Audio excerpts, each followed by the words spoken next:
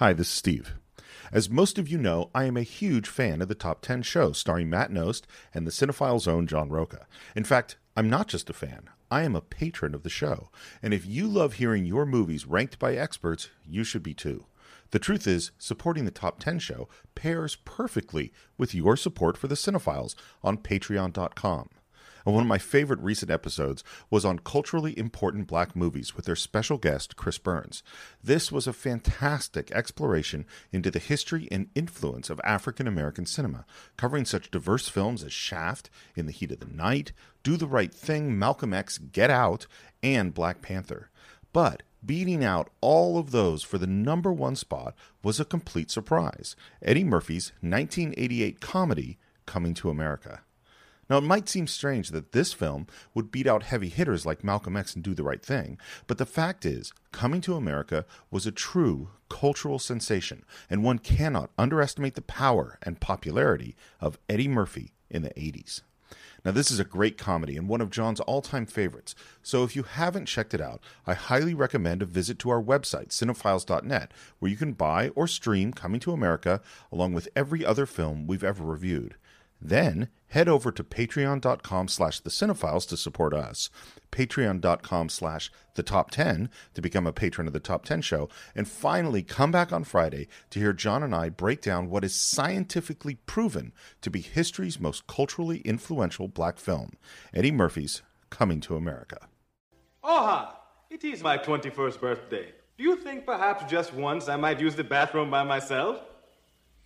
Most amusing, sir. Wipers!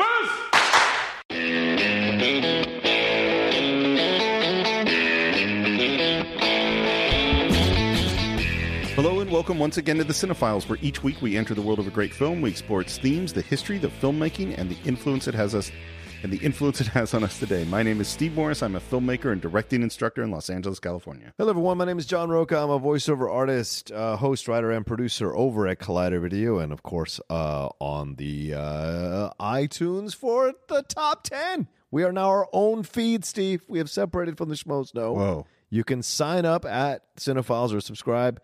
The Top 10. There you go. I'm doing that now. You know what we should do? Let's put it on the Cinephiles website too. I don't know that people go there, but let's put a link to the new Top 10 feed. That's very kind. And we should also put it on the Cinephiles Facebook page, so because we want to make sure that everyone who wants to find it can find it. Okay. Yes, this is a big move. It is a big move. You can put a link to our live show in Chicago for tickets. That'd be nice too. So Sure, we'll do all of those things. Reggie's Live. Yeah. I didn't know you had a place for it yet. We do. Reggie's Live. Two shows that night. And when is it? April 11th, the week of Star Wars Celebration in Chicago. My wife's birthday. Oh, perfect. We're doing two shows. I don't know why that's perfect. It's Well, because it's something to celebrate. and my wife just walked in. And I am very excited today, and I think you are even more excited to talk about one of your favorite films, Yes. Eddie Murphy, Coming to America. Oh, wipers! I love this movie to pieces. It is my favorite Eddie Murphy movie by far. And it is, I think, the greatest of his first three films. And the most It is not. It is not one of his first three films. Isn't it? No. But Beverly Hills Cop, 48 Hours, and then Coming to America. What's in between there? 48 Hours, Trading Places, Beverly Hills. Oh, I Cop, forgot about Trading Places. Golden Child. That was before. Whatever. And I think there might be one other. What? It's not Vampire in Brooklyn. I know that. Beverly Hills Cop 2. That's before That's 87. Coming to America. Yeah. All right. Well, then let me correct myself and say this is the pinnacle of Eddie Murphy's career, in my opinion. So let me ask you, do you know how you first came to Eddie Murphy? Let's start there. Oh, yeah. Here's how I first came to Eddie Murphy. There was a kid when we moved to Virginia, or moved to this kind of southern city of Virginia, Dale City, which I grew up in. There was this kid. We were friends. I used to ride my bike over to his house, and we would hang out and listen to music. His parents were never home. We'd listen to music, blah, blah, blah. He got this cassette of Eddie Murphy, Delirious. Eddie Murphy, and we played that thing on a loop on his cassette. I'd never heard jokes like that. I'd never heard anybody cuss like that, and it taught me how to cuss. Eddie Murphy taught me how to cuss from having listened to that whole thing. That's the barbecue jokes, The whole nine was all. It was all that. Well, I think we owe him a debt of gratitude just for teaching you how to cuss. I agree. For me, it was Saturday Night Live. So I was a huge Saturday Night Live fan okay. because I'm a few years older than you. I wasn't allowed to watch it. Yeah, and well, like I really judged my growing up by how late I could stay up. So first I could stay up to watch The Love Boat, then I could stay up to watch Fantasy Island. Nice. And then there was this time where I could stay up and watch Saturday Night Live. Nice. And it was right. I think I started seeing reruns, which they would play of the older cast. But then it was probably right as it was getting really bad, 79, 80, 81, that I was able to stay up. And I remember when Eddie Murphy started on Saturday Night Live. And I really think, by the way, that we would not have Saturday Night Live today if it wasn't for Eddie Murphy. 1,000,000%. Because you have the original cast and it's a huge hit, and then the original cast kind of leaves, and then there's we kind of have the halfway cast, and then we have some other people, and Lorne Michaels is gone. And I think if Eddie Murphy doesn't come on, we don't go, oh, this is a new cast can come on. The idea that this can keep going. And I think we talked about Robin Williams a while ago, and for me, Robin Williams was the funniest person in the world. Yeah. And that Eddie Murphy replaced him for me as the funniest person in the world. Fair. I thought him on Saturday Night Live, and that's, I'm Gumby, damn it. Yeah. And Buckwheat. And Mr. Robinson's Neighborhood. Mr. Robinson's Neighborhood. Yeah. Kill My Landlord. CILL, my landlord. Oh, that's Tyrone Green. And Mr. Those are such great characters. Yeah. And he was such a mimic. And it's funny. So I have a little biographical information on him. So he's born in 1961 in Brooklyn. His parents split when he was 3, and his dad died. I think he was killed when he was 8, like stabbed. And then his mom became ill, and then he went off into the foster child world, I think with his brother, and that really shaped him. And maybe the thing that shaped him the most was seeing Richard Pryor when he was 15. And also when he's 15, he does his first stand-up. And I think he's on Saturday Night Live when he's like 19. Yeah, 19 years old. Really young. And he just explodes onto the scene, comes on a 48 Hours, which I haven't watched it in a really long time. I love that movie. Good movie. And he totally steals the show. Then does Trading Places, which I love. Yes, very. And then does my favorite Eddie Murphy movie, which is Beverly Hills Cop. And what's interesting, and then he is the biggest star in the world, and this is also my sort of theory of where it comes from, of that comedians become the top and they actually only usually make around 4 really good movies. Yeah. And for me, that's 48 Hours, Trading Places, Beverly Hills Cop, Coming to America. And then after Coming to America, it kind of goes downhill. Yeah, the record gets real spotty after that. Yeah. Until he finds animation. Right. And then he does some things like Bowfinger and, a few other, and of course doing the Clumps. Yeah. Doing the Nutty Professor films. That's where he has a bit of a resurgence, and doing Dreamgirls later on. But from that era, from 80 to 88. Yeah. There's nothing bigger than Eddie Murphy. Do you remember how you first saw Coming to America? Yeah, in the theater. Me too. I went to see with my best friend Maurice. We went to go see this thing. Jim probably came with us too. We were all 3 best friends right around that time, and just sat there and laughed my ass off at the genius of it all. How just the brilliance of this film, and how confident Eddie was with this comedy. And this fish in essence, this fish kind of out of water story, trying to figure out, trying to, not be part of an arranged marriage and trying to find love. Yeah. And that was great. With Arsenio. It's my first exposure to Arsenio, I think, as well. I am amazed at Arsenio in this movie, that he goes fairly toe-to-toe with Eddie Murphy, particularly playing all those characters. Like, I don't think he had the career that maybe he has such a weird career. Became a talk show host. He was successful as hell, man. Sure, but he was not a very good interviewer. He's not the best talk show host. No, he was just, but he was. He has a lot of personality. He did. But I go watching what he does in this movie. I'm like, why didn't he do more of this? But I saw it in the theater too. I thought it was hilarious. I watched it over and over and over again.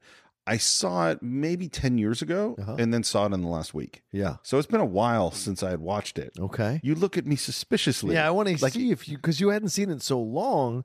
Did watching it again, did you laugh? Did you enjoy it? Or did you think it was a bit dated? It is dated. I totally enjoyed it. Good. I totally enjoyed it. This will be a good episode then. It still is not I still like Beverly Hills Cop more. Okay. But I had some interesting epiphanies about it, which we'll kind of get into. So a little pre-production. Eddie says this was his idea. And if you look at the credit, it says story by Eddie Murphy. Yeah. We'll get into that a little bit later. John Landis disagrees. Well, not just John Landis. Oh, There's a whole lawsuit we'll get that's into. Right, that's right. And he says he called up John Landis and pitched the idea, and that it's funny. Apparently, and they gave the movie to David Sheffield and Barry Blasting, who are the writers. And Eddie says he hired Landis. He kind of wanted to throw him a bone. I'm going to say that in 1988, Eddie Murphy's ego was large. Oh, not just 88, pal. And there's a moment, of course, Landis was really instrumental early in his career because he hired him for Trading Places. Right. You know? Right. And so there's a moment on the set. It's funny, when you see Landis interviewed about Eddie Murphy, he is very diplomatic. Yes, he is. I think there was a lot of conflict on the set, and he sort of downplays it and kind of says, oh, it was still a great experience. I'm still really proud of the movie. Right. And there's one moment where Eddie came up to Landis and said, you treat me like you treat everyone else. To which Landis' response is, well, isn't that a good thing? And for Eddie, the answer would be, no. You're supposed to treat me like Eddie Murphy. I'm the star. Here's what Eddie Murphy said about John Landis. Oh, boy. He said, we had a tussling confrontation. We didn't come to blows. Personalities didn't mesh. He directed me in Trading Places when I was just starting out as a kid, but he was still treating me like a kid 5 years later during Coming to America. And I hired him to direct the movie. I was going to direct Coming to America myself, but I knew that Landis had just done 3 fucked up pictures in a row and that his career was hanging by a thread after the Twilight Zone trial. I figured the guy was nice to me when I did Trading Places, so I give him a shot. I was going out of my way to help this guy, and he fucked me over. Now he's got a hit picture on his resume, a movie that made him over $200 million as opposed to him coming off a couple of fucked up movies, which is where I'd rather see him be right now. Wow. Wow. Yeah. So, Whew, creativity, man. Well, and this is also, I think, becoming the biggest thing in the world, that is not good for people. Yeah. That is a very unhealthy thing to have happen to you. Well, Eddie's always had an ego. Oh, yeah. And you look at that, like 15 years old, he's already doing stand-up. What kind of guts it takes to already be doing it at 15 years old. And then 4 years later, you are like a national phenomenon on Saturday Night Live. Like that, and all that is driven by a deep desire and belief in yourself. Well, and then the world confirms the fact that you can apparently do no wrong. You are awesome. Would you like to get into the film? Let's do this.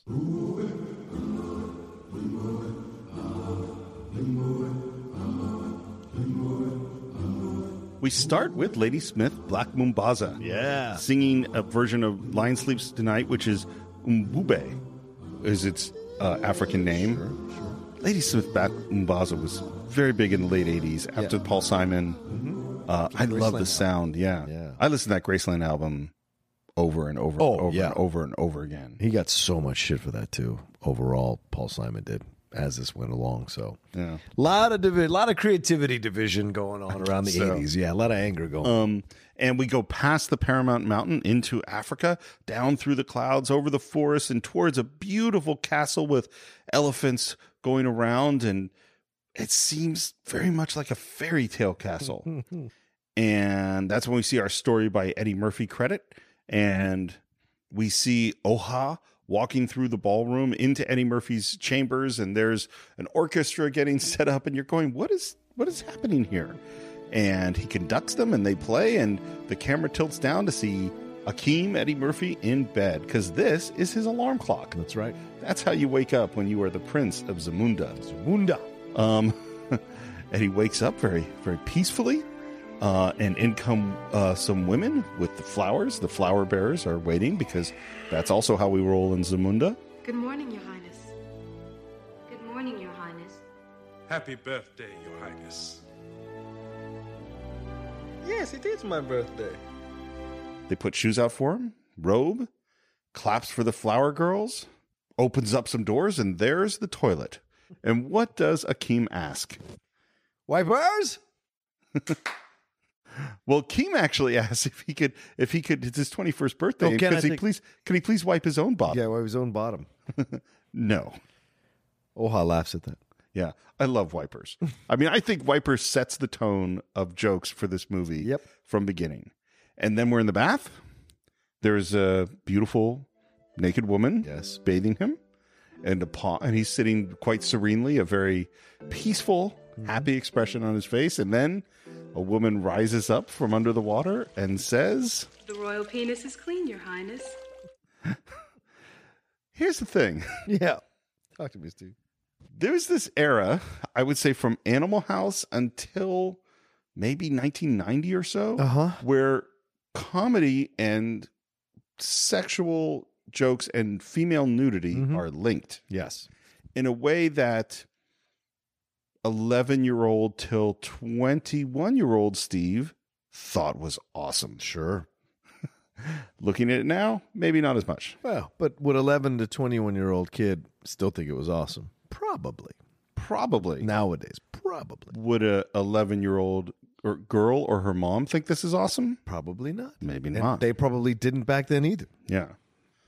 I don't know. That's an interesting question. Akeem is in a polo outfit, and we talk about how excited he should be because it's his 21st birthday and he's going to meet his wife. Yeah. And he says, Well, I'm curious, but how can a man get excited about a woman he's never seen? and now we get the first inkling of what the problem is going to be. Yeah. We go to breakfast, and there we meet James Earl Jones. Originally, they wanted Sidney Poitier to play this. Oh, Yeah. I could see that. He'd be great. Yeah. He'd be great. But that voice of James. God, I love James Earl Jones. He was doing Fences at the time. Oh, shit. I saw him in Fences. It was one of the greatest theater experiences I ever had in my entire life. So, real quick, Lindley my girlfriend worked at Boston Court Theater and pretty much saw all the August Wilson things while they were in development. Wow. And she talks about Fences and the two plays before Fences as well that she saw as they were creating them. And she said, life-changing experience. I think I've seen probably 4 of those in the theater, and they're unbelievable. Yeah. Yeah. Joe Turner Coming Down, Gone, Ma Rainey's Black Bottom. Right. Those plays are amazing. And Fences, the most I'm being in the theater and having James Earl Jones up on stage was just talk about blowing your hair back. You want to add this to the Cinephiles Facebook page? That there's a YouTube clip of him doing that scene with Denzel, where Denzel's the young kid. Really? Yeah. They go back and forth about it. I don't owe you nothing. Yeah. Anyway, he didn't want to play the part. Poitier didn't. No, James Earl Jones. Wow. He wanted the John Amos part. He thought that was the funnier part. Certainly the funnier part. And Landis like, no, we need the king. Yeah. You got to be the king. You're the king. So we're having breakfast. The queen is Madge Sinclair, who I think's great in this. Yeah, There's a little joke with a royal taster, and we're looking at a huge table with Akeem at one end and them at the other. They think he looks sad, so they call him on the intercom. They can't even see him past the big centerpiece. Yeah. And Akeem starts to answer on the intercom, and then oh my God, he decides to get up and walk towards them. The flower bearers were unprepared. Yes. They have to run to catch up. His bold move. His bold move. And he finally gets up there, and the king notices that he's grown a mustache, apparently a year ago. So they don't spend a lot of time together. Right. And he's not happy. He's not happy about the rose petals. And the king goes, well, you're the son of a king. Why shouldn't you have rose petals? And he goes, well, I'd still be the son of a king if I didn't have rose petals. Then it is settled. From this day forth, anyone who throws roses at my son's feet will answer to me. I love the reaction of the rose bearers as they realize, and they back quickly out of the room. Start run out. And it goes off on everything. It's the pampering, the bathing. Well, actually, I rather enjoy the bathing. And the biggest thing, of course, is why can't I find my own wife? Aha! So that's it. We've gone to a great deal of trouble to select for you a very fine wife. Since the day she was born, she was taught to walk and speak and think as a queen. But, Father, what if I do not love her? You will learn to love her. Yeah. Apparently, his parents were terrified of each other. Yeah. The queen describes, nausea. So, you see, my son, there is a very fine line between love and nausea. And then in comes Simi. Yeah. Arsenio Hall. Arsenio Hall, who is great. This is really his first movie. He has a little part in Amazon Women on the Moon. Oh, yeah. I remember that. Yeah. Good sketch. He was doing the voice on the Ghostbusters cartoon. Oh, shit. I think. Of Winston?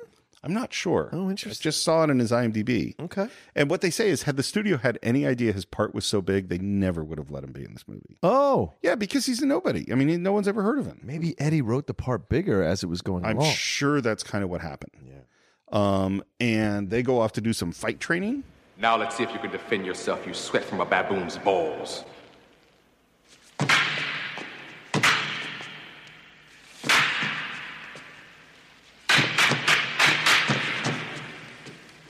So you say you can have a woman who'll obey your every command, but you'd rather have a woman who has an opinion?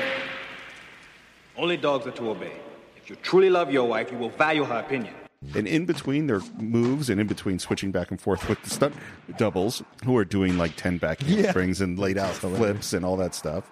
And because Semi is just sort of... Hippopotamus shit! You're the heir to the throne of Zamunda. Your wife need only have a pretty face, a firm backside, and big breasts like cassava melon. So that's what he wants. So you would share your bed and your fortune with a beautiful fool.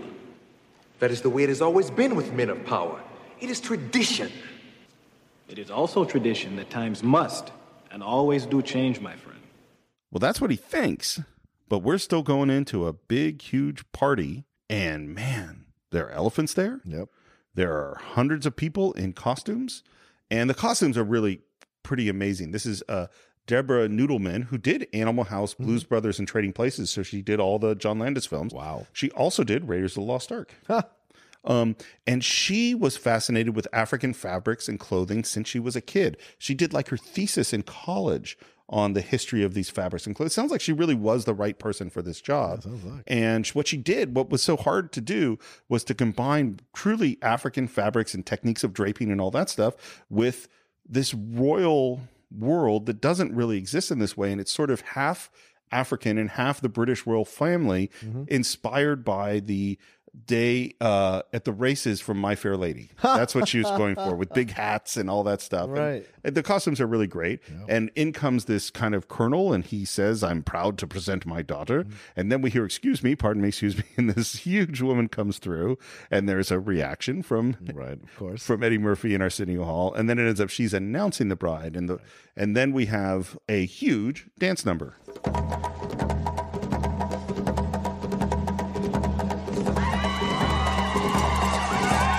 You know, John Landis has done a lot of dance numbers, because the last movie we did of his was Blues Brothers. That's right. And he has a new choreographer for this dance number, Paul Abdul. who was huge in the mid to late 80s as a choreographer. Yes, she was. And I think a good choreographer. Yes, she is a fantastic choreographer. I would say, and I don't care what anybody says, J-Lo is ridiculous compared to Paul Abdul's dancing, singing, and choreography. She can have the acting, but Paul Abdul's choreography, singing, and dancing were always so much more artistic than I love Paula, and she deserves more respect and love for the work she did through all this time. And I think she's one of the dancers. I'm not sure, but really? I think she's one of the dancers. Oh, maybe. I don't know. And it's a big, huge dance numbers with African music. And we should say the composer is Nile. I just drew a blank on his name. Rogers? Nile Rodgers. And man, he has an interesting history. Oh, yeah. Niall is great. Juilliard trained musician who then is huge in disco with Chic. Yep. And The Freak. The Freak and Sister Sledge. And then he produces Madonna's first album, produces Let's Dance for David Bowie, produces Diana Ross, produces all these big acts. And he has to do a lot of heavy lifting, because he has to do very African music. Yeah. He has to do classical music. He has to do hip hop. He has to do the Soul Glow song. The best. Which is awesome. And so after the dance number, Oha breaks into She's your queen to be. Oh, it's the best. She's your queen to be, a queen to be forever, a queen who'll do whatever His Highness desires. It's the best. Apparently he did that was his idea. He did it in the improv. It worked. I mean, in the audition, and they went, okay, you got the part. This song is crazy. Some of the lyrics are Completely free from infection, to to be used at your discretion, waiting only for your direction. You know what's funny though is that this is, although they're making jokes about this stuff, it is the message is this is fucked up. Yes. That is what the message is. That's the inherent thing about the film. Yeah. So whatever your issues are, this is like it doesn't represent or it makes women objects. Yes, but we have no film if Akeem doesn't want to change this tradition. Right. So this tradition must exist so that Akeem can change it. Yeah. Right. And it does, it doesn't agree with Semi and the king, Right. who think this is all awesome. Exactly. And Akeem is definitely not happy with this whole thing and asked to talk to her for a minute in private, which is completely breaking the rules. Right. They go off in private. There's a little sight gag with the long train. Oh, right. And what I was thinking that's really interesting about this film is that if you look at the previous Eddie Murphy films, it's him walking in and Eddie Murphying it up. It's him, 48 Hours is a detective show, a buddy movie where Eddie Murphy brought all this comedy. It wasn't structured as a comedy. Beverly Hills Cop was a vehicle for Sylvester Stallone. Right. Originally. So it was supposed to be an action movie. Yeah. And then Eddie Murphy brings all the comedy. Trading Places, he's improvising a ton of stuff. Eddie Murphy in Coming to America is largely the straight man. He is a mature actor in this movie. This is where Eddie becomes serious Eddie. This is the moment that he changes from, look at me, I want to get successful, to I am a star. Well, and the comedy, our bits are all happening around him. Yes. He is not actually generating most of the comedy in the film. Akeem has almost no jokes in the film. It is when Eddie's dressed up as the barber or the Jewish guy. That's or where he anything. goes full on. That's when he does, yeah. Yeah. But anyway, what he wants to know is he wants to know who she is. Ever since I was born, I've been trained to serve you. Yes, I know this, but I would like to know about you. What do you like to do? Whatever you like. And I love his line. Look, I know what I like, and I know you know what I like because you were trained to know what I like, but I would like to know what you like. For instance, do you have a favorite food? Yes. Good! What is your favorite food? Whatever food you like.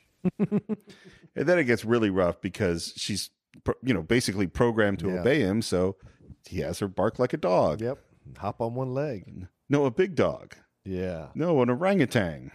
So now she's hopping on one leg, making monkey noises. Yeah. And that's when everyone else comes in and she just hops her way out. Yeah. And now Dad wants to go talk to him. So they take a walk past the baby elephants and giraffes, and a zebra goes by. I love this.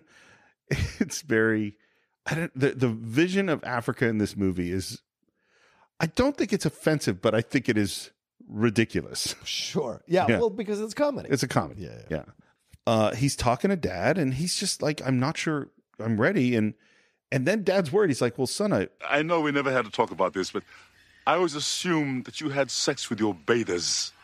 I know I do. And he's like, no, I'm 21. I've never left Zamunda. I've never gone into the outside world. I need to see what it has to offer. And he goes, oh, you want to sow your royal oats. And now Dad's on board. Great. Go enjoy yourself. Dad is obsessed with sex. Dad loves it. You're right. Get out, see the world, enjoy yourself, fulfill every erotic desire, and in 40 days, you will come back and marry Imani. But Father... It is settled. Which isn't exactly what Akeem was saying. No, but he'll take it. And we go back to the party, and he says, The wedding will proceed in 40 days. You may go home now. Good night. Oha, prepare the royal baggage. My son is going on a trip. Can I tell you the crazy thought I had? Sure. So Zamunda is a fictitious African country Yes. that is apparently the richest country of the world because of their diamond mines, and they have incredible mineral rights. Zamunda is Wakanda. Yeah. This is Wakanda. And they're like, everything is perfect and idealized there. Like, I was like, holy shit. Yep. It's Wakanda.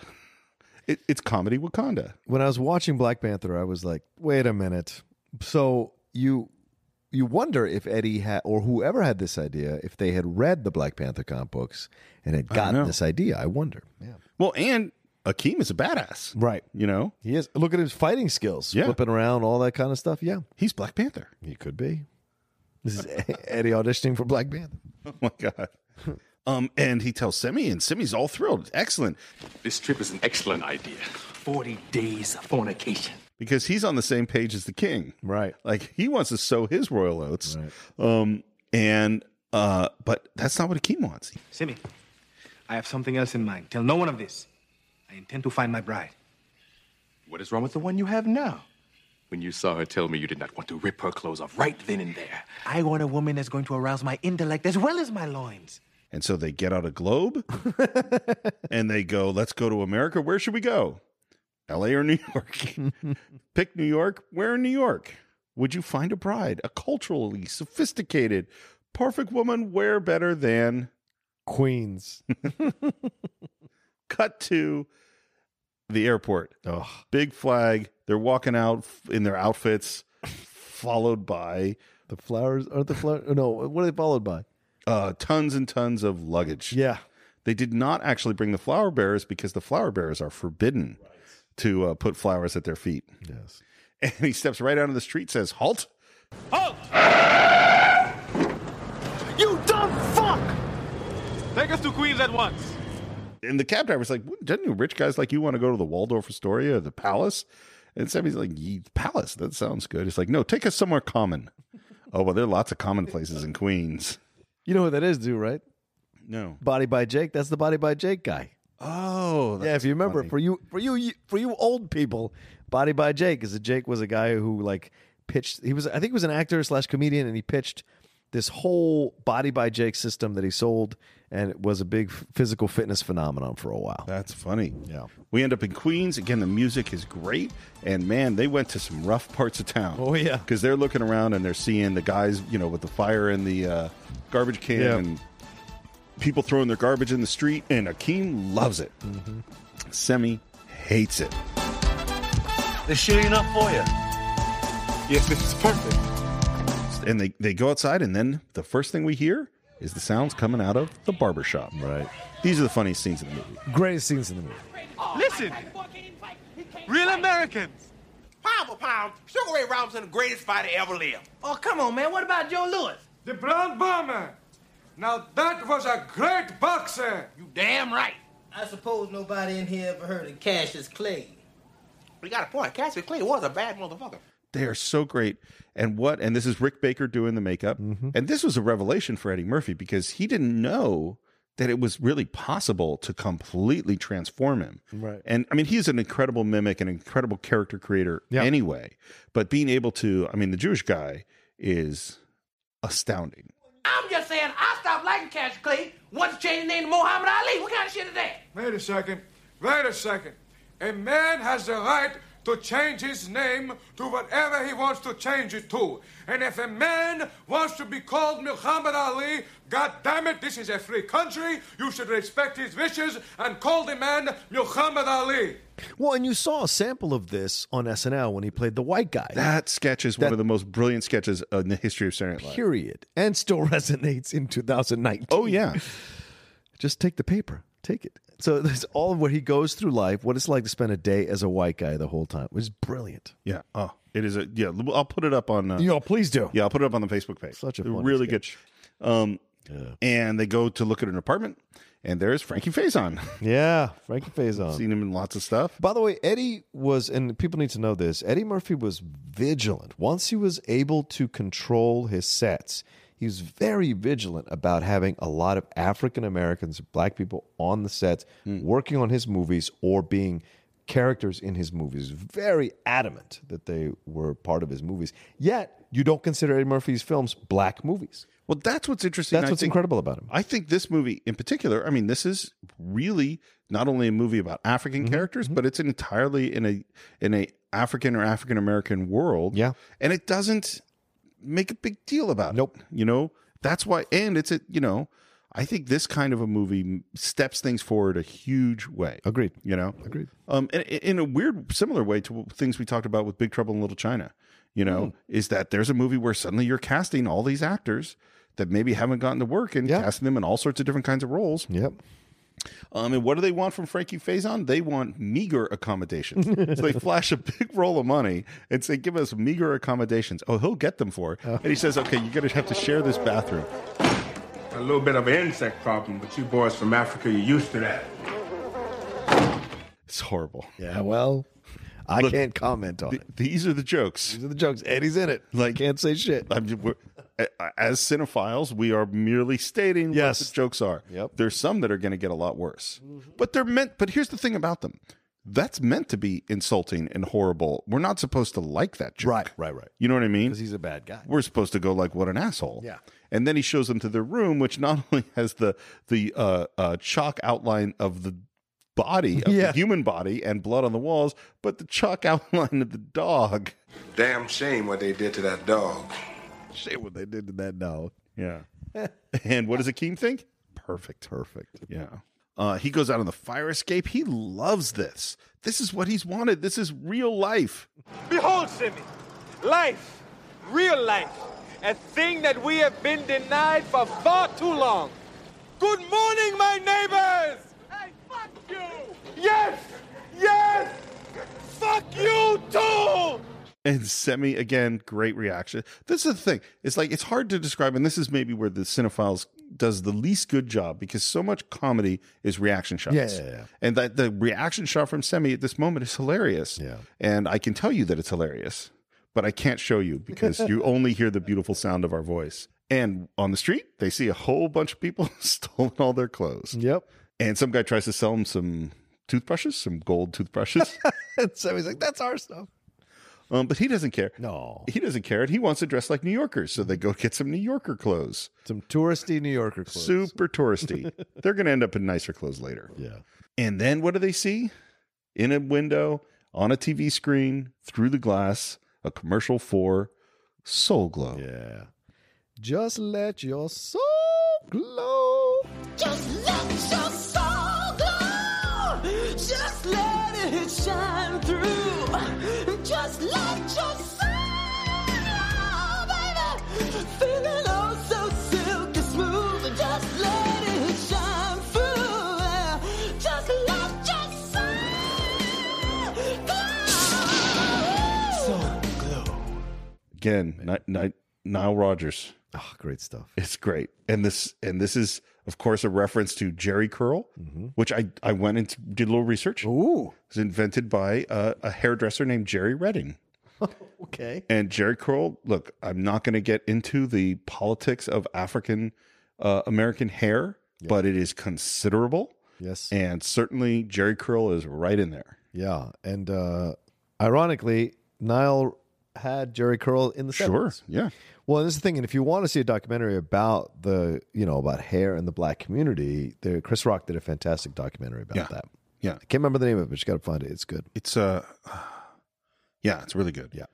It is a fascinating thing, which as a white Jewish kid, I knew nothing about until I was in college. Yeah.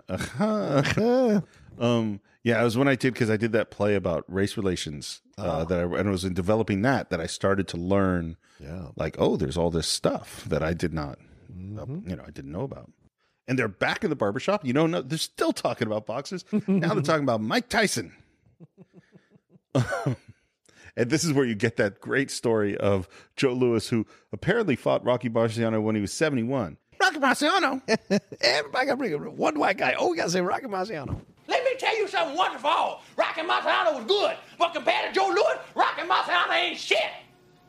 He beat Joe Louis's ass. That's right, he did whoop Joe Louis' ass.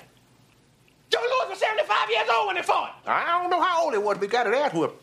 Joe Louis had come out of retirement to fight Rocky Marciano. The man was 76 years old. Joe Louis always lied about his age. He lied about his age all the time. One time, Frank Sinatra comes out here and sat down in this chair. And I said, Frank, you hang out with Joe Louis. Just between me and you, how old is Joe Louis? You know what Frank told me? He said, hey, Joe Louis is 137 years old. 137 years old. Oh, man, you ain't never meet no Frank Sinatra. Fuck you! Fuck you! And fuck you! Who's next? I could watch Eddie Murphy do these characters forever. My God, if this was the whole movie, I would have been happy as hell. They're so great. Yeah. And Arsenio's really good in it. Gives as good as he gets. And there's the Completely other guy different character. who's just a buddy of theirs. Yeah. That's the other, whose name I don't have. Yeah, that guy never did much after that, but he is such a great compliment because A, he's actually the age they're all trying to be. Oh, is he? Yeah, and B, It's more. They don't put any aging makeup on him. He looks natural for his age. I assumed he was a young guy. Oh, well, if he is, he doesn't look. They don't age him up. They age up makeup with Eddie and Arsenio. But what's great is he is a fun fodder for those two guys because he's always like, y'all don't know, y'all talking shit, y'all don't know. It's great. And in comes Akeem and Semi because Eddie's going, this Soul Glow thing, this looks good. Maybe I should get that. And they talk him out of it. Yeah, don't do that to your hair, son. But he is going to cut off his royal, what is it called? Ponytail. His royal ponytail. If they cut him off, one snip, that'd be $8. Is this? No, I guess not. Maybe later. Is this where you get that cameo of the famous actor who's sitting in the barber chair with him? Oh, yes, the whole time. Yep. Yeah, I should have mentioned it. Cuba Gooding Jr. Cuba Gooding Jr. is the guy sitting in the barber chair. So they as we're recording this, a couple of days ago, they announced that they're going to do the sequel. It's confirmed now. They've got a script, blah, blah, blah. It's going to be that he's got a long-lost son in New York somewhere, so he has to come back to America to find him. They better go back to that damn barbershop. Oh, yeah. And it better be the sons of those barbers who are in that barbershop, and Cuba Gooding Jr. better still be in that barbershop. God damn, he better have a cameo in that barbershop. All right. I think it's time to go find our queen. Yes. Let's go to the club. Hey, oh, God, this is great. This is one of the classic, we're going to sit in a chair, and we're going to have one after another of crazy people go through. I don't need to go through all of them, but who are your favorites? Certainly Arsenio and Drag is one of my favorites. Oh my God. At that moment, it's just brilliant. I hope you don't mind me coming over and sitting down, but I've been watching you all evening, and I want to tear you apart. And your friend too. The spit take. I like the twins. The twins are funny. We've got two twins, really, because we have the Siamese twins who were just separated. Oh, that's right. And you have the beatboxing twins. The beatboxing twins, I love the beatboxing twins. My name is Peaches, and I'm the best. All the DJs want to feel my breast.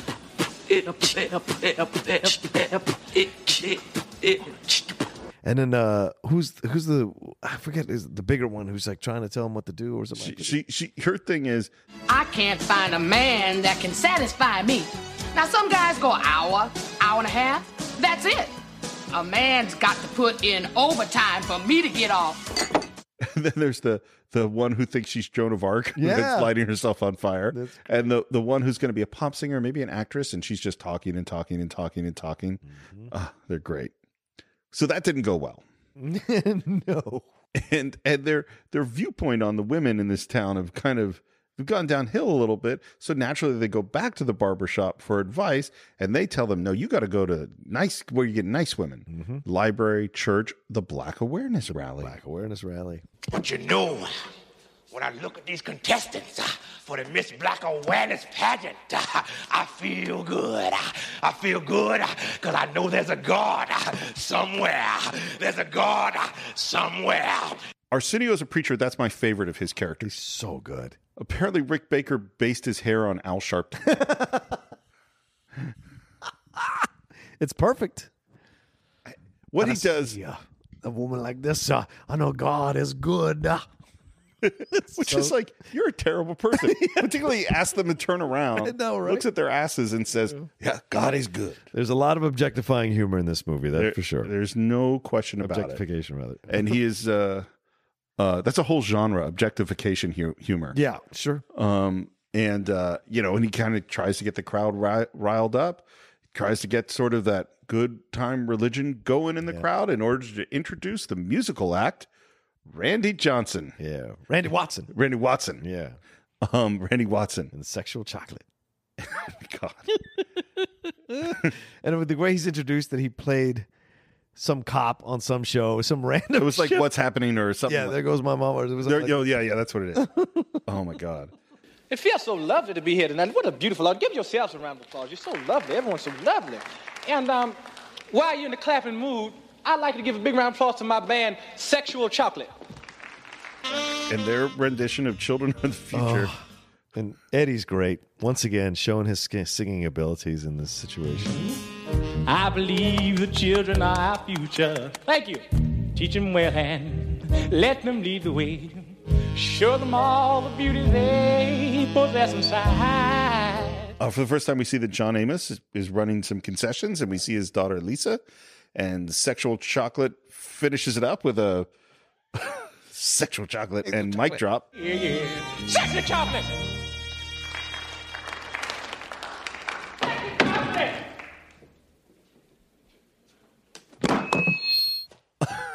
It's the foot stomp that's the best. Oh my Sexual God. chocolate. The foot stomp. And it's time for and the preacher comes back and invites up Lisa McDowell, and Keem applauds quite a bit for her as she comes up, and she waves at a guy with a beautiful Soul Glow hairstyle, Eric LaSalle. Eric LaSalle. It's so weird because I watched this movie a bunch in the 80s. And then I didn't watch it, and then I started watching ER. Yeah. And I'm like, man, this Eric LaSalle guy is great. And he is nothing but serious. He is 100%. The guy never cracks a smile. He is intense. Yeah. And then I watched Coming to America again and went, oh, because I had no idea they were the same guy. A lot of up and coming actors in this, black actors in this. Oh, yeah. movie. Yeah. As we go through it, We're going to get, we already had Academy Award winning Cuba Gooding Jr., right? Probably Emmy Award winning. He must have won an Emmy, Sure. Eric LaSalle, for ER. Yeah. And I mean, the show was on forever. Yeah, it was. And we're about to get to another one. Anyway, so she makes her speech and she's talking about, helping the park and helping the kids. And Akeem is completely sold. Yeah. They says we're going to pass around some collection buckets, and she likes the money that jingles, but she really likes the money that folds. Get a little sight gag with the barbers who treat it as a trash can. And then Akeem asks for some money. Simi hands him the whole billfold, and he drops it all in. The preacher also at the end gives the address of the restaurant, McDowell's. John, I can't tell you how excited I am about the Cinephiles' new sponsor, an absolutely incredible game, Marvel Strike Force. Now, anyone who's listened to the show knows that I've been reading comic books since I was 5 years old, and this is like a comic book fan's dream come true. You could create a mobile squad and play as your favorite Marvel characters. I mean, everyone is there. The Punisher, Vision, Black Panther, Cap, or even my favorite Marvel character of all time, Daredevil. Your goal is to power up those characters, unlock gear, and use them to compete in player versus player mode, alliance mode, and real-time arena. Yes, Stephen, as we speak, they are enjoying their 6-year anniversary. 6 years, wow. And you know what that means? Free stuff just for signing up via their unique link in the description. The anniversary consists of weekly events and bonuses. If you complete each event, you can receive special rewards and skins. Completing every single mission throughout the entire anniversary will result in an even more special reward. Make sure to log in each day and each week to take advantage of all the new characters that are being released specifically for this event. This will be Marvel Strike Force's most generous event to date, so don't miss out, y'all. Check out that unique promo code, and for every new user, please follow our link in the description and use the promo code MAXPOOL. Once again, thank you so much to Marvel Strike Force. We're very, very excited to have you sponsoring this episode. Let's go to McDowell's. Genius. It was built in a closed Wendy's, by the way. No, what's it? Yeah. I think it's genius. McDowell's versus McDonald's. By the way, they open up McDowell's every Halloween, apparently, at Fat Sal's over there in Hollywood. Oh, really? Had no idea till this year. Oh, that's hilarious. Yeah. They sell Soul Glow, the whole nine. That is hilarious. So, and Keem and Semi, head over for a job, and they're going to have to sweep walkways and wash windows. And there's a guy out there taking pictures, and John Amos scares him away, and he runs. Apparently, they were really worried that McDonald's would not sign off on this. Of course. They were certain it wasn't going to work, and they took the thing to McDonald's. McDonald's loved it. They said, this is a great joke, and it's free publicity for us. Yep. And so they were totally fine with it, which is kind of amazing. And of course, John Amos is explaining, no, they're McDonald's, we're McDowell's. They, our buns don't have sesame seeds. He's talking about all the little differences. The whole concept of them just stealing McDonald's. We have the Big Mac. They have the Big Mac. That is just hilarious. We got a misunderstanding. And he walks by the grill and he flips some burgers. Those burgers were not ready to be flipped. No. It was too early to flip those burgers. Just saying. Oh, I see. Okay. I'm saying they were not cooked enough ready to flip them yet. What do you expect from fast food, bro? I mean, it's not going to be properly cooked shit. I expect better from McDowell's. Oh, fair. Very fair. And he asks Akeem if he's ready to mop, if he knows how to mop. He says, yeah, of course. Hands him the mop. He mops with the bomb still in the bucket. Classic little sight gag. He is educated. And then in the office, we see Lisa working, and Akeem mops past and mops past again. And Hello. Hello, Hi. I am Akeem. It's nice to meet you, Akeem. I have recently been placed in charge of garbage. Do you have any that requires disposal? No, it's totally empty. Well, when it fills up, don't be afraid to call me. I'll come take it out most urgently. That's good to know. When you think of garbage, think of Akeem. it's very cute. It is. And it's such a great change. Here's a guy who's like a prince of a country, but here he is nervous about talking to this one girl. I love it. Well, and trying to connect with her in a way that he's never had to connect with a woman. Right. I mean, the women all came to him before. Yeah. And outside, underneath a Soul Glow billboard, we see a red, I don't know if it's a Firebird or a Trans Am or something, pull up and... The color of freedom. Yeah. That is a reference to our previous podcast from, I think, Shawshank Redemption Part 2. Yes. So if you haven't listened to that, you could jump back and find out what John's referencing. And there's Daryl, Eric LaSalle, checking himself out in the mirror. He heads inside, and Cleo, which is John Amos, takes a shake off of some dude's plate and just hands it to him. We're in the back, and Daryl's talking up Dad, gives him some Jets tickets or something. And it is very clear that John Amos really likes this guy. We don't really like this guy. No, because we see what he's really like. Yeah. And then she asks him a question. Lisa asked Daryl a question, which is... The other day at the rally, somebody stuffed a large amount of cash into one of the collection boxes. You wouldn't happen to know who that was, would you? Well, I thought it was you. you know me. Anything for the kids. That is a great asshole intro. Oh, yeah. You're officially like, I get this guy. Oh, I totally put all the money. Yeah. Outside, Akeem and Simi are dealing with the garbage.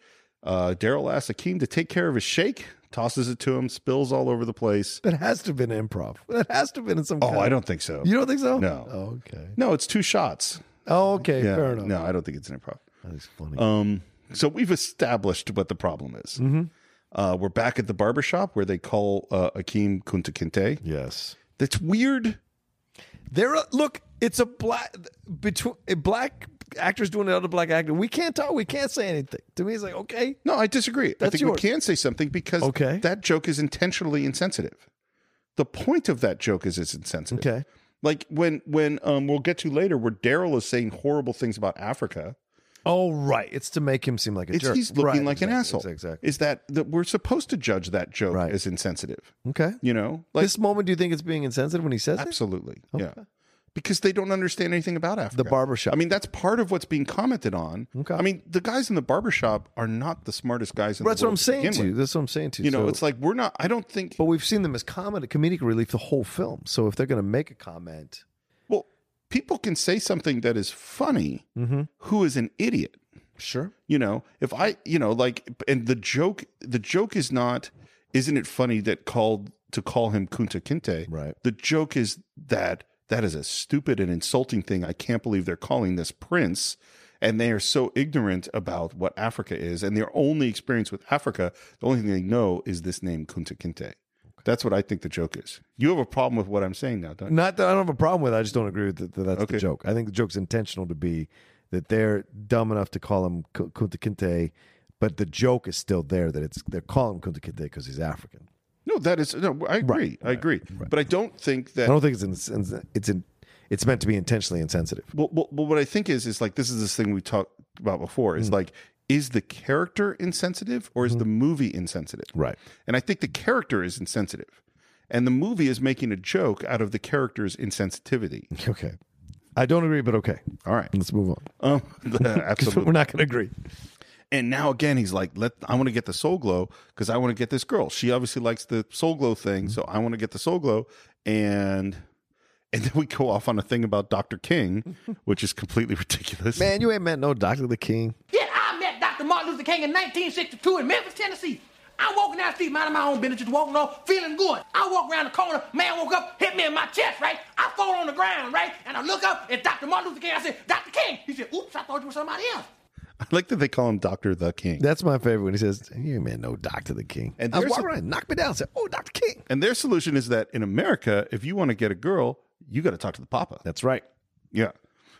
Their advice is not great. I don't know. I think the way he goes about it is not great, but in the end, the It advice all is works kinda out. Great. Yeah, Absolutely. it kind of works out. Well, it worked out for him to go to the Black Awareness Rally. That's what I'm too. saying. Yeah, and everyone in the barbershop agrees. Mm-hmm. And the Jewish guy goes, Like a bird. and so back at McDowell's, he's talking to Dad, and tries to connect with him about the recent football contest.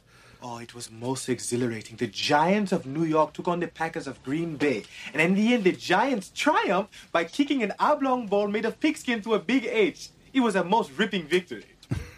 It was a most ripping victory. And what's John Amos's response? Son, I'm just going to tell you this one time. Yes, sir. You want to keep working here. Stay off the drugs. Yes. So I love John Amos. Of course. He is so great. Still alive, by the way. And it's going to be in the sequel I read. Yeah. He is Oh, attached. yes. He is attached. He's attached. And he is so great playing serious roles. He's fantastic in The West Wing. Mm-hmm. And but we have to remember, like, his, origin is Good Times. Yep. Doing comedy. And he is doing a lot in this movie. Oh, yeah. He is acting it up. Mm-hmm. He's very funny. Yeah. And we also should say that the other guy working at the McDowell's is Louis Anderson. Louis Anderson. So there are a lot of funny people in this. Still working as well. Yeah. In baskets. Have you watched that? I hear it's great. Yeah, I've watched a couple episodes. It's a acquired taste. It sounds painful. It is painful, but it's an acquired taste. Yeah. And what he says as he looks out the window is that it's people with money that get the girls. Mm-hmm. And there's Lisa kissing Daryl. And Akeem asks, well, we must work very hard. It's like, no, he gets all his money from Soul Glow, from his dad. Back at the McDowell house, we have Lisa's sister. Who looks like Shuri. Kind of mind-blowing. And there's a doorbell, and there is a guard and someone delivering a package, and they open up the package, and there's a jewelry box, and inside are big diamond earrings. Mm-hmm. And like, think that's real? Couldn't be. And the sister has got an attitude about certain things, and she believes she must be fooling around because the note says, from an admirer, not Daryl. I don't care how much a man admires you. He's not going to give you earrings like that unless you're giving him a little booty. Not everybody thinks like you, Patrice. Yes, they do. They just don't admit it. We're out window washing back at the restaurant, and Semi is getting upset because he has not had sex since they got to America. And Akeem goes to talk to Lisa. Good. Tell her you sent her the $500,000 pair of earrings, then she will fall into your arms, and we can leave this godforsaken place. But no, he can't do that because he wants to find her way into her heart. And he goes talks to Lisa, and the sister is there, and they ask, what do you do in New York? Oh, I'm going to school. What school? The University of the United States. I never heard of that. Well, it's a very small university. We do not even have a basketball team. And they mentioned, we got a ticket to this basketball game. Why don't you double date with me and Daryl? Yeah. Okay. At the game. Daryl is a very aggressive cheerer. Yeah. And he is wearing some weird stuff. I was like, what is, he's like a cloak and there's like tassels and I don't know, man. Very strange. Strange outfit. And this is where those jokes are just terrible. Yeah. Wearing clothes must be a new experience for you. Well, he senses that Akeem is a threat to him and what he's got with Lisa. He senses that Akeem is a bit of, so he starts to do that man thing that men do when they're competing for a woman, denigrate the other guy somehow or embarrass the other guy. Well, and it's both denigrate the other guy and just this completely ignorant horribleness about what Africa must be like. Right. What games do you play? Chase the monkey? Yeah, purposeful ignorance. Horrible. And while he's kind of cutting him down and Akeem is trying to cheer and look like he knows what's going on, Patrice, the sister, slips her hand onto his thigh under his coat. Right. And in the middle of halftime, he leaps up saying, Yes! Yes! Yes. Yes. And then while still covering his crotch with his coat, he excuses himself. Yep. Heads off to the restroom, and while in a huge line for the restroom, someone sees him, jumps down at his ground, and starts bowing to him because, of course, he's a prince. He's a prince. And then brings up another friend to take his picture with him. And this is the greatest moment of his life. And as the two guys are bowing to them and walking away, who walks up but Lisa and Daryl? Who was that? Just the man I met in the restroom. Great joke. Yeah. By the way, that actor is Bondi Curtis Hall. Oh, my God. Yeah. That's hilarious. Yeah. Like I said, a lot of up-and-coming actors in this movie. Yeah. Back at the restaurant, Daryl wants her to quit her job because his lady shouldn't work and he should just take care of her. And she says, he's like, I'll get anything for you. And she says, well, get me a coffee. So he heads off to get a coffee. And as he does that, Akeem kind of mops his way over and sits down, and they kind of talk a little bit, and she's intrigued by him. Yep. You know, you're a very unusual guy. I've never seen anybody take so much pride in mopping a floor. He who would learn to fly one day must first learn to stand and walk. One cannot fly into flying. That is not mine. That is Nietzsche's. And she says, most people don't quote Nietzsche. Uh-huh. And just as they're talking about Nietzsche, who walks in, but our another great actor, Sam Jackson. We've had so much movies of Samuel L. Jackson before, because we had Goodfellas, we had Jurassic Park, all right up in this, in this era. And he pulls out a shotgun to rob the place, and I think we all know what's going to happen in this moment. All right, everybody shut up and do what I say. Get the money out. Stay cool. Nobody gets hurt. And it's funny, too, because there's another movie where a guy in a long coat pulls out a shotgun and Eddie Murphy takes him out, and that's Beverly Hills Cop at the strip club. Yep. And this is the same thing happens. He kind of walks up to him, talks to him. It would be wise for you to put the weapon down. Who the fuck is this asshole? I've warned you. I'll be forced to thrash you. Fuck you. And then disarms him. He's on the ground. Semi jumps over a counter, grabs the shotgun. Sam Jackson pulls a knife. No, nothing doing. Freeze, you diseased rhinoceros pizzle. And the moment's over. Yep. It's awesome. And later on, I think Cleo, which is John Amos, is starting to warm up to them a little. He thanks this what he calls his African connection, and he invites them to the house on Sunday. Little do they know. Yeah. Akeem goes, see, it's working. He's seeing us as equals. Yeah. Cut to the house. They're dressed as parking attendants. Yep. And freezing. Yeah. Invites Akeem inside. Semi is not happy. No. He does a lot of glowering in this movie. He shows him around the house, which he's really proud of because he worked his way up from nothing. He was 9 kids living in a shack. You know, in 20 or 30 years with hard work, maybe you could have a place like this for yourself. Again, a great reaction from Eddie Murphy. That would be something. And he puts him behind the bar and says he wants to fill champagne. And the party starts. And the preacher, of course, is there. John Amos is working the room. And Daryl comes over to the bar. And he comes up to Eddie. And he's trying to save a little manhood. Yeah. I totally appreciate how you handled that guy. I'd have helped you out. But, I had a coffee in my hand. And then again, he ruins it. It's like, do you learn that stuff fighting lions and tigers and shit? Yeah. Awful. And then it gets worse. Yes. Yes, where I'm from, we have to be very aggressive. I'm all for that.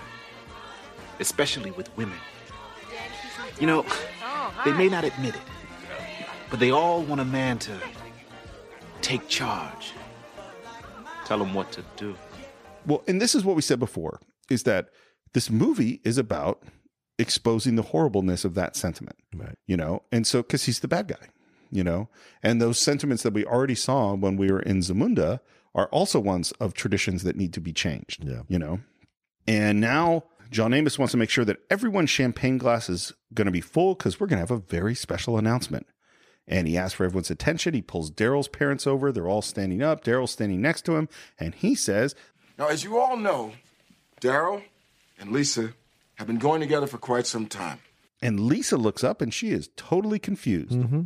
Well, I'm pleased to announce that just a few moments ago, Daryl here popped the big question. And Lisa happily accepted. Again, Lisa looks not just confused, but pissed. As it turns out, this has become an engagement party. And he raises a toast to the bride and groom, and everyone toasts. This is so fucked up. What person thinks this is a good idea? Yeah, it's probably happened a lot. I guess. Some people, man. Well, he did just say that women like men to take charge and tell them what to do. Yeah. Well, he just did it. Yep. She grabs Daryl. Simi slams a couple of drinks, and Lisa and Daryl are in the room, and she just lays into him. And he tries to say something, tries to reach out to her. She's like, "Don't you touch me." And she walks out. Yep. And I love too, but he says, "Baby, it's our engagement party." Good comedies have good villains. Yes. And Daryl's a good one. Yeah. And she's out on a swing, and Akeem comes out. He brings her a jacket, very sweet. She asks him to sit down. He sits down very properly. She says, "Look, if you're going to talk to me, you're going to have to learn to relax." I love Eddie Murphy does a perfect little slump. Yeah. And then relaxes, and then they talk about it. Are you all right? I'm fine. I'm just not going to be pressured into marriage, not by Daryl or my father or anybody. I understand completely. In my country, they arrange many marriages, and I don't feel anyone should get married out of obligation. You're right. I mean, how could I have even considered marrying a guy like Daryl? I wanted the same thing. It's a nice little scene. Feels a connection with her in there. Yeah. And she does too, because she says, You know, you're very easy to talk to. I feel like I could tell you anything. and then right as we're about to connect, out comes the sister, "We need more champagne." And I love Akeem's response. I almost forgot that I was here in a domestic capacity. I love the way they wrote his character, and the way he delivers those lines with that sort of heightened way of speaking. It's very noble too. Yeah, absolutely. It's the next morning. Akeem is trying to wake Semi up, but he doesn't want to go to work. He is pretty done. And Akeem's like, "No, we can't afford to make Mr. McDowell mad. I'm making progress." I'm sick of living like a peasant. Look at this filth. You want to live better? Fine. Fix this place up. But you are going to work today. And we're back at the restaurant. And Louis Anderson tells his future. It's like, I started on cleanup just like you guys. But now, see, I'm washing lettuce. Soon I'll be on fries, then the grill. A year or two, I make assistant manager. And that's where the big bucks start rolling in. I think he's going to make it. I have a lot of faith in Louis. Oh, yeah. Yeah. Oh, my God. If Louis shows up as the owner of some conglomerate later on in the sequel. Oh, my God. I hope so. Yeah, it'd be I great. bet It'd be brilliant. I wonder what's happened to McDowell's. Yeah, let's find out. I mean, I'm assuming he got some Zamunda investment. Yep. He probably opened up all over Zamunda. It's probably all over the world. Yeah. We're talking to Lisa, and she's kind of going through that she stayed with him because she's expected, and then she feels bad because she's talking so much about Daryl. Why don't you come to my house and I'll fix you dinner?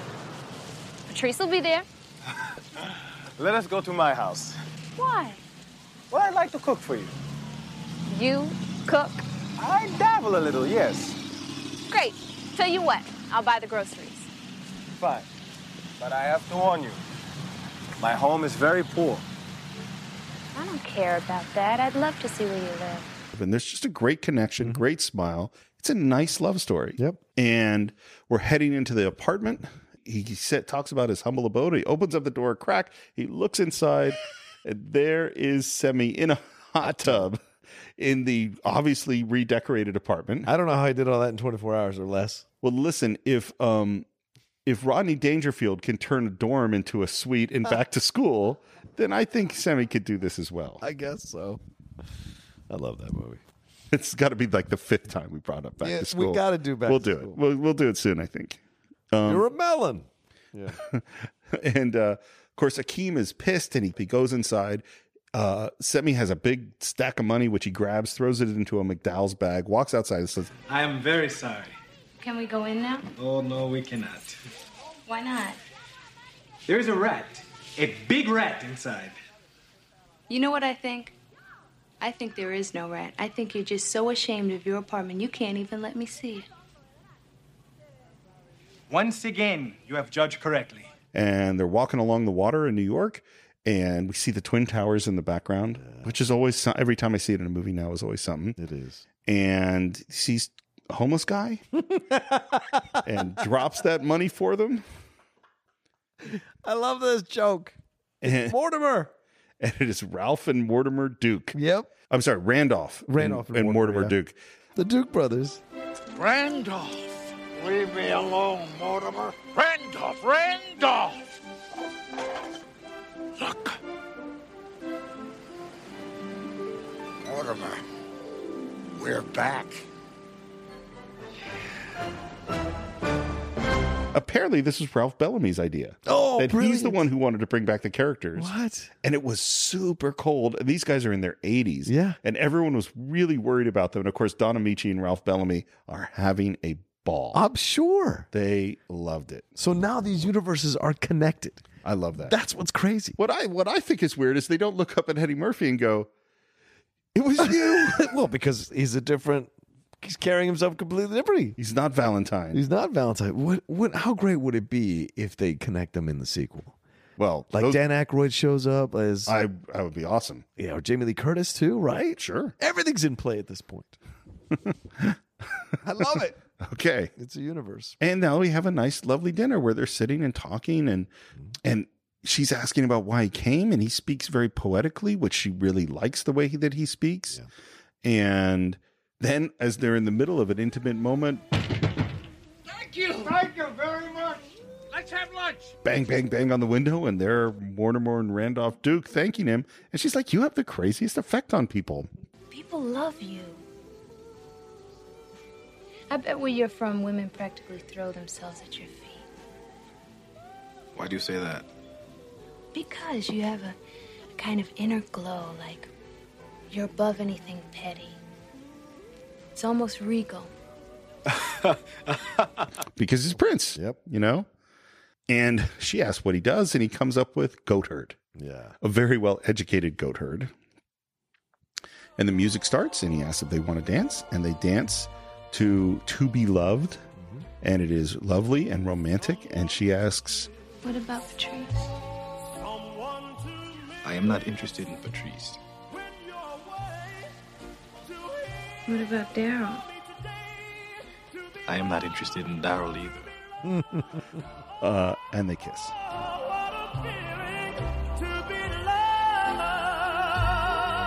Over at the Western Union office, Simi has put together a telegram and gives it to the clerk, and she's like, "You really want to send this?" And he asks her to read it.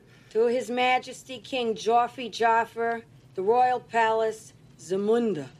Sire, Akeem and I have depleted our funds. Kindly send 300,000 American dollars immediately, as we are in dire straits. Your humble servant, Semi. Simi. Semi. Should I make it 400,000? You think that'd be enough? You are right. 500,000. Man, they got a lot of money in Zamunda. Well, natural minerals. Yeah, I guess so. Back at the apartment, Patrice walks in on Simi to find out what's going on. And she sees all the stuff, and she's like, "What are you guys stealing? What's the deal here?" Mm-hmm. We're back with Akeem, who is now singing To Be Loved at the top of his lungs, despite all the neighbors yelling at him.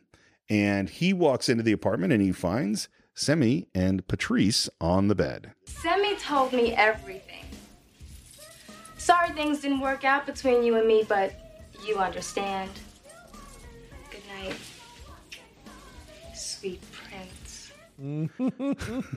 Because he told her he was the prince. Yep. Another great reaction shot from Eddie. Mm-hmm. Back at McDowell's, John Amos has got some flowers because Daryl is really working back to get in her good graces. And this is where John Amos is a complete jerk, because now does she tell him that she didn't know that he was proposing? Probably. And he's still saying he's a great guy? Well, because it's about the money. Yeah. Look, he like he told you at the beginning of or in the movie, right? He came from a shack with 9 kids. So to him, it's about upward mobility. You deal with a little bit of the hits so you get upwardly mobile. Right. Which a lot of parents, sure think.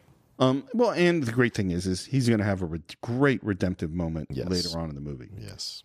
If she doesn't want to see Daryl, she's going off to a museum with Akeem, and he is not happy about that. And back to Simi, and the landlord enters, and they say, "We want to change apartments." I'll tell you what.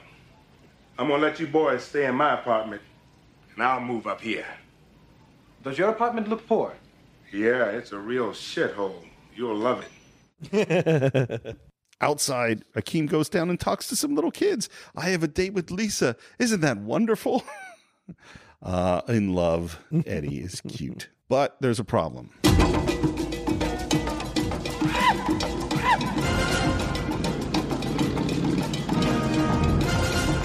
We hear that great African music, and we're cut to the police escort and a few limousines, including one that has the King of Zamunda. James Earl Jones is coming. And that is a good oh shit. And I love all the neighbors' reactions to these guys coming in.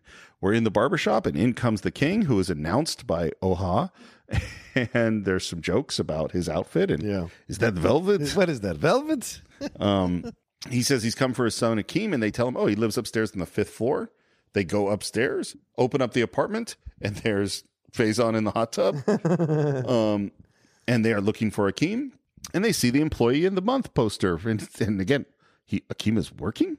And they also hear that they switch rooms, and he's downstairs. So they go downstairs, knock on the door.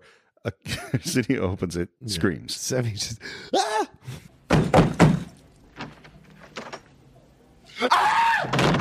Great. Slams the door, opens it again. And of course, he came because he got the telegram.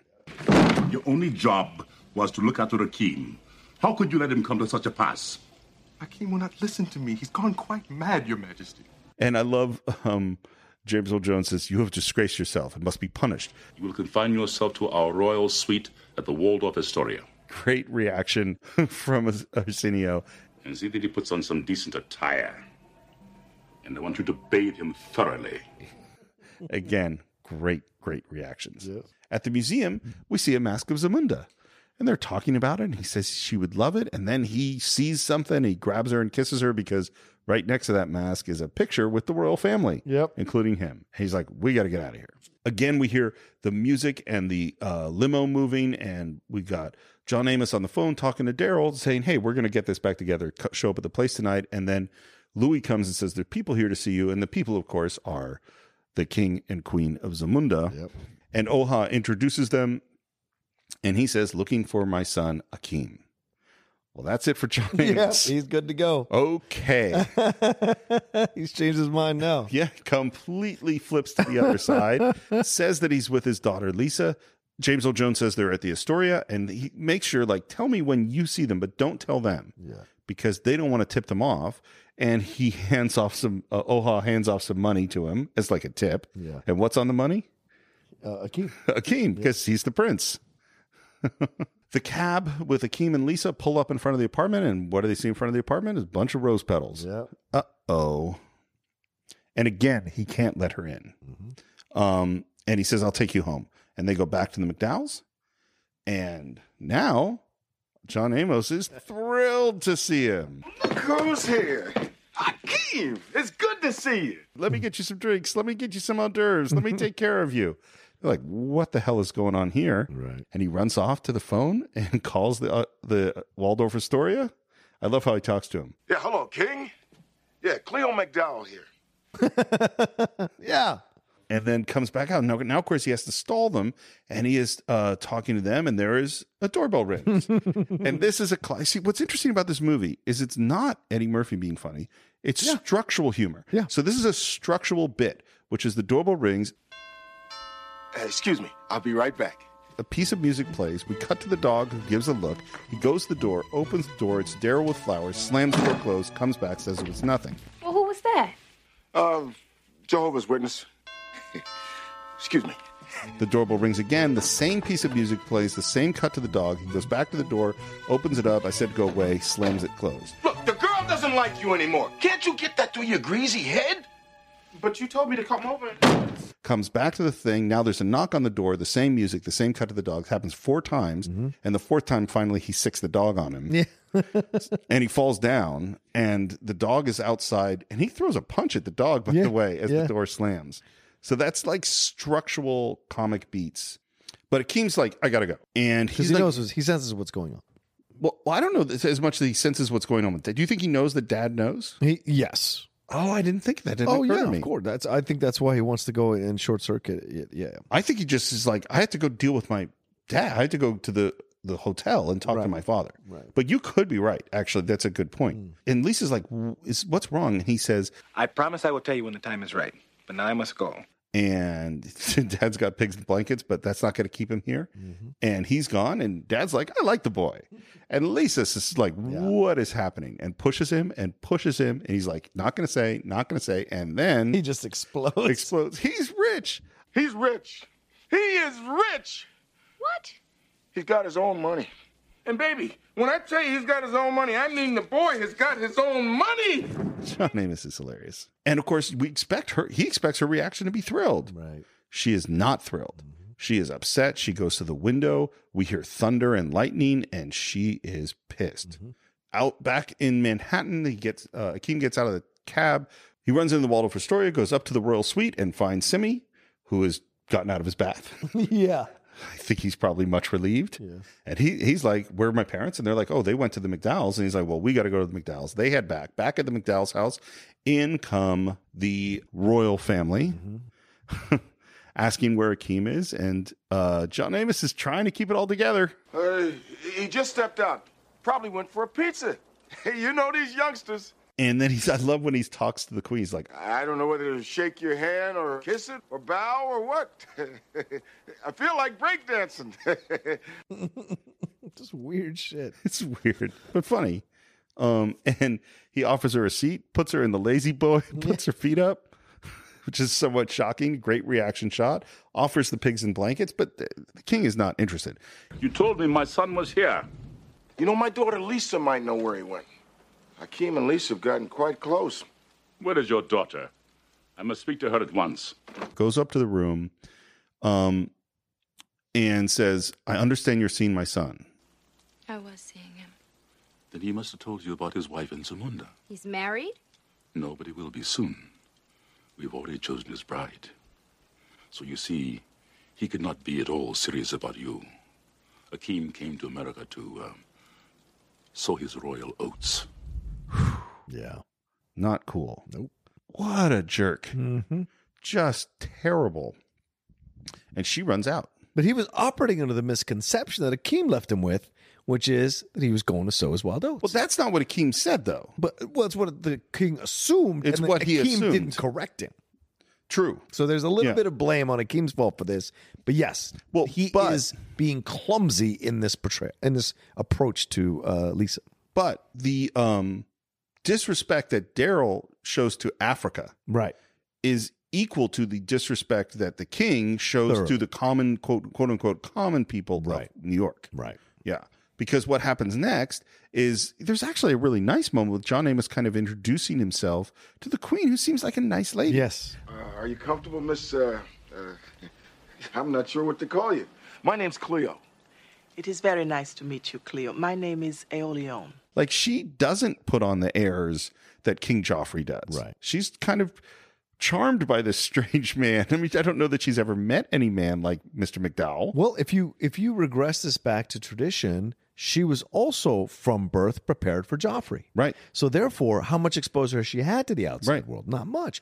So her desire to connect with someone who's regular and human and not in service to the king, she must be enjoying that moment. Well, this is the thing about, there are people who, when raised within a certain worldview, have a very, very hard time and don't want to be confronted with people that aren't like them. They don't like it. And there are some people who, when they go out into the world, they go, oh, this is awesome. Yeah. And I think the queen is clearly someone who was excited. Like, I think that whatever the part of Akeem that wanted to go see the world, that didn't want to be treated like royalty, that came from mom. Yep. Agreed. You know, because dad is like Semi. He's like, this is how it is.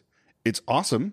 You know, because I'm the king, and why would anyone want anything different from this? Right. And anybody that is of a different social standing is obviously inferior. I mean, he doesn't care about the fact that he scared the crap out of the flower bearers when he said they would face my punishment. Right. It would never have occurred to the king, whereas that would have occurred to Akeem. Yeah. So he comes back in. Lisa comes back. She comes through, and the queen notices she's upset and asks if she's all right, again showing her kindness. And Lisa heads out. And in comes the king, and this is the first moment that we see from John Amos a different attitude. Yeah. What'd you say to my daughter? I told her the truth. that Akeem could not be interested in her. How can you be so sure? Oh, come now. Our son cannot consort with such a girl. Ooh. Here we go. Man. Mm-hmm. Hey, now, wait a minute. And he calls to Ohal, who pulls out the checkbook. I know you have been inconvenienced, and I'm prepared to compensate you. Shall we say 1 million American dollars?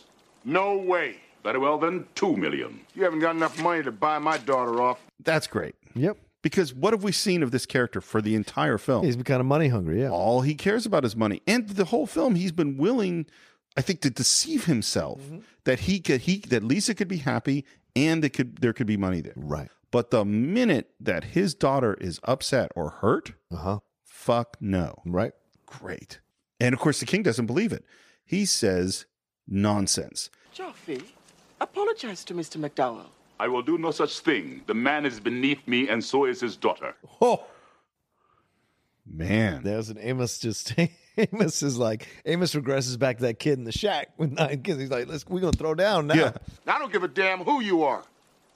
This is America, Jack. Now you say one more word about Lisa here, and I'm going to break my foot off in your royal ass. Royal. That is awesome. I love Joffrey. I love James Earl Jones' eyes going up like of shock. It's such a great moment. And I think the queen loved this. Yeah. I think she loved hearing this. I'm sure she because you know wanted what? to say it to him. Some people need that to be said to them. Yeah. I mean, let's be real clear. Truth.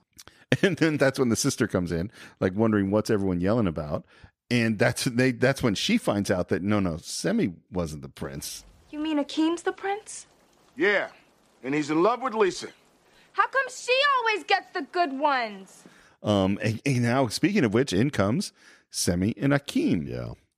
And throughout this whole awkward scene, there are reaction shots from the dog, who somehow got back inside after being outside, but that's okay. He finished beating up Daryl. Good. Well, maybe when Lisa walked through the door. True. That's a good point. And we want to know where Lisa is. Your daddy here just ran her off. What did you tell her? It is of no consequence. We shall return to Zamunda at once. I will not leave without Lisa. So you do care for her. Mother, I love her. Then go after her. And he kisses his mother, and Joffrey forbids him to go. And what's her response? Put a sock in it, Joffrey. The boy is in love. The boy is in love. Again, a look from the dog. And out goes Akeem. We see Lisa running in the rain. Patrice goes back to her room, and Daryl enters her room, soaking wet and looking very sad. Lisa dumped me. Poor thing. The first thing we have to do is get you out of these wet clothes.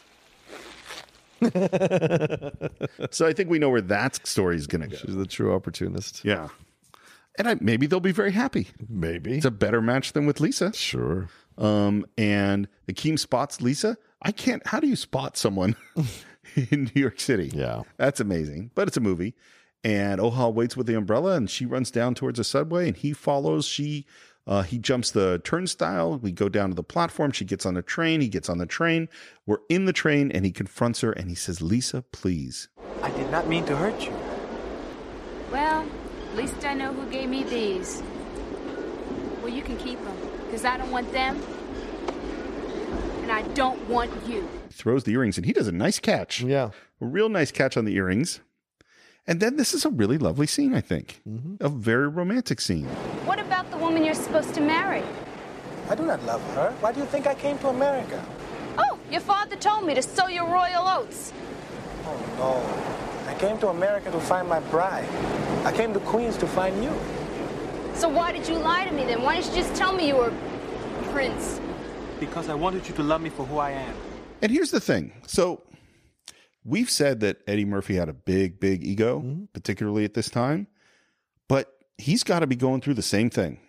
I am sure women were throwing themselves at Eddie Murphy like crazy. Of course. But did they know him? You know, you said when we did Shawshank, people go to bed with Gilda and they wake up with me, right? Rita Hayworth. Rita Hayworth. Same with Eddie Murphy, is that they see this star, this hilarious guy, but did they know Eddie Murphy? Right. And I don't know if he was thinking about that when he was playing this part, but this scene is really sweet.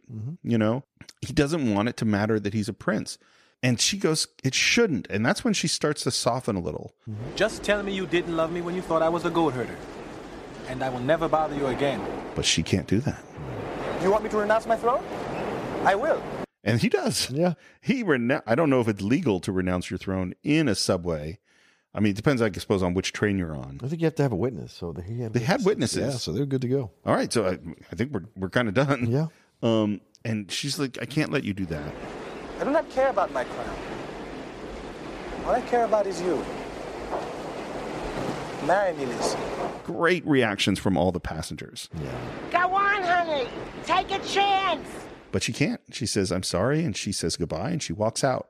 And then there's this cute small woman who says, the offer's good. I'll marry you. I'll marry you. And what does he do? Gives her the rings. He gives her the earrings. Yeah. But she's gone. And we're outside the Waldorf Astoria, and the cars are loading up, and Akeem and Simi are in the back of a car, and Simi says, well, at least we learned how to make French fries, which I think is a useful skill. Sure. I mean, French fries are delicious. Sure. I don't know how McDowell's compare to McDonald's French fries. The cars pull away, and we're in the King's car, and he turns to his wife and says, you're still not speaking to me. I only want our son to be happy. And so do I. Alien, please. It is out of our hands. The girl told him no. Well, after the way you treated her, who could blame her? Even if she said yes, they still could not marry. It is against the tradition. Well, it is a stupid tradition. Who am I to change it? I thought you were the king. And a great look. Now we're back in Zamunda, and it's a wedding. Yep. Big, huge wedding ceremony. And we see Akeem standing there waiting and not looking very happy. Mm-hmm. The bride is coming down the aisle in what I think is a really ugly pink dress. Wow. It's just don't like that dress. And she arrives, and of course he thinks it's going to be the woman that he's been assigned to, and he's kind of reconciled to that, and he turns and lifts her veil, and of course it's Lisa. Lisa. Yeah. Great reaction. Turns and looks up at his parents. Big smiles from them. They smile back, and there's John Amos standing next to the throne, which is awesome. Huge, huge kiss, and then Onoha says, Your Highness, we have not come to that part yet. Your Highness. Your Highness. And it's after the wedding, and Akeem and Lisa are going away in a carriage, and Simi's flirting with, is it the actual person he was supposed to marry? Yeah, I think so, yeah. And Lisa asks, you're saying you'd really give all this up for me? Of course. If you like, we can give it all up now.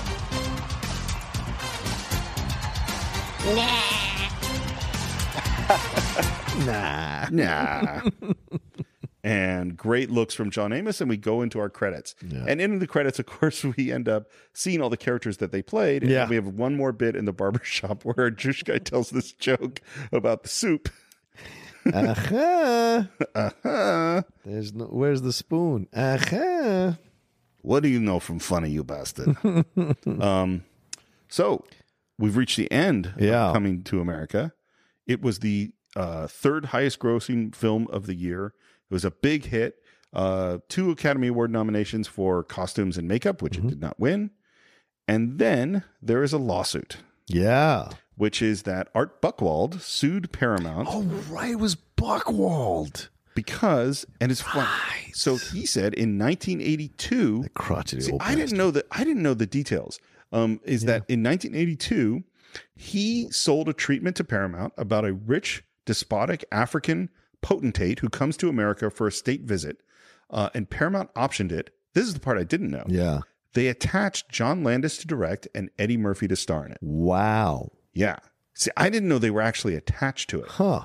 It ended up in development in hell, and it was abandoned in 1987 is when they finally dropped it. This movie's made in 1988. Right. And when Eddie Murphy calls him and says, I have an idea for a movie. They won the lawsuit. Buchwald did. Oh, yeah. He got $150,000, and the producer got $750,000. That's it? Yeah. From a movie that made probably hundreds of millions of dollars.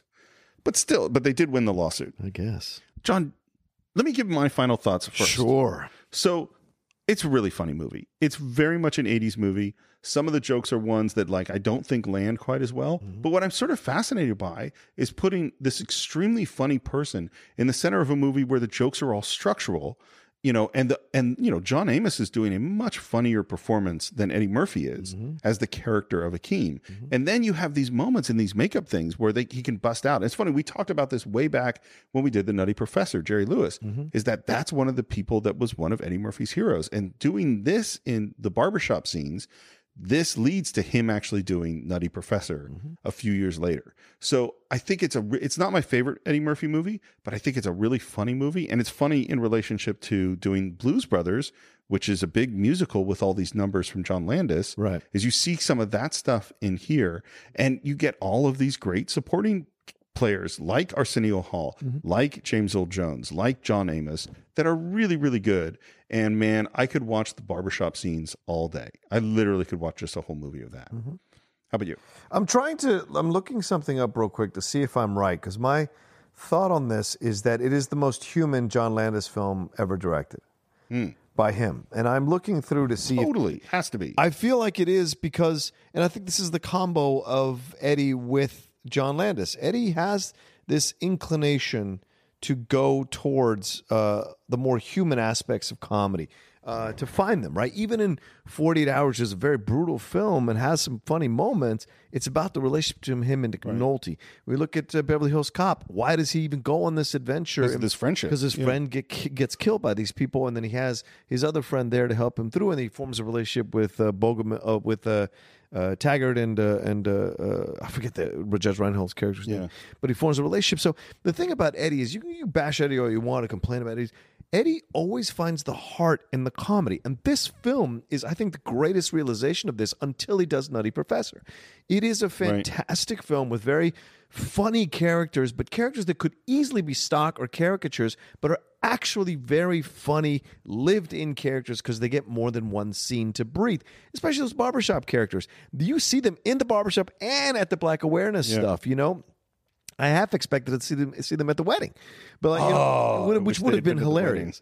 So, but all of this is what's incredible. There's funny little humors, and you're talking about Fish Out of Water, and then Africa versus America, Black African versus Black American, having those kinds of things going on. Those are jokes that work, that are universal in a lot of ways. And then his story, this idea of, I don't want someone to determine my life for me. I want to determine my life for me, even in the pursuit of love. I want it to be on my terms and me figuring it out and me finding it.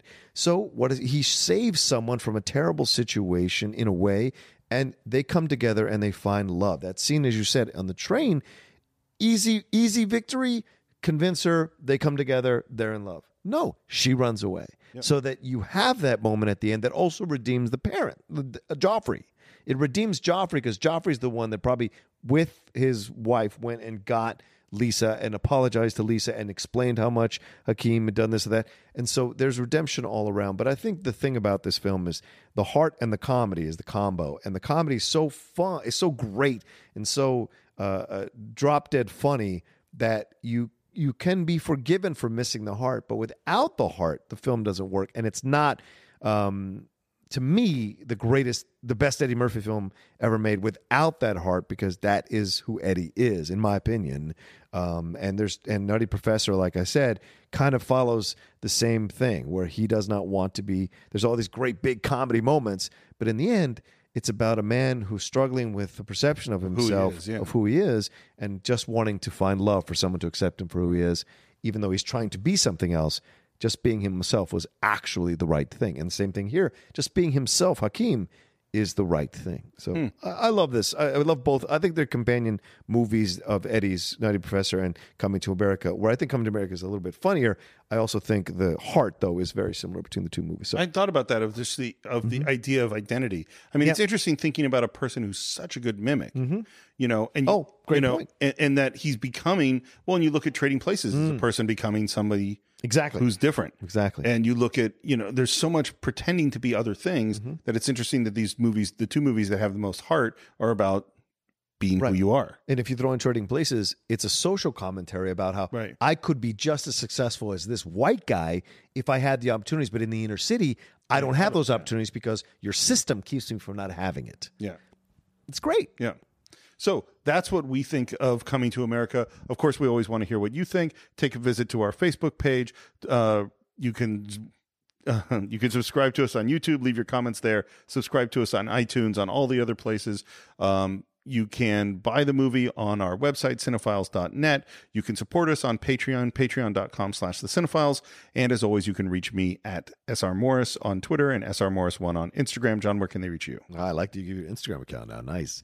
You can find me at The Rocha Says on Twitter and on Instagram as well. And as we said at the beginning here, don't forget Chicago live show, top 10 show. Go to reggieslive.com, and buy tickets there. We're doing 2 shows at 6:30 and 9:30 on April 11th in Chicago during Star Wars Celebration. And that's it for this week. We will see you next time on The Cinephiles.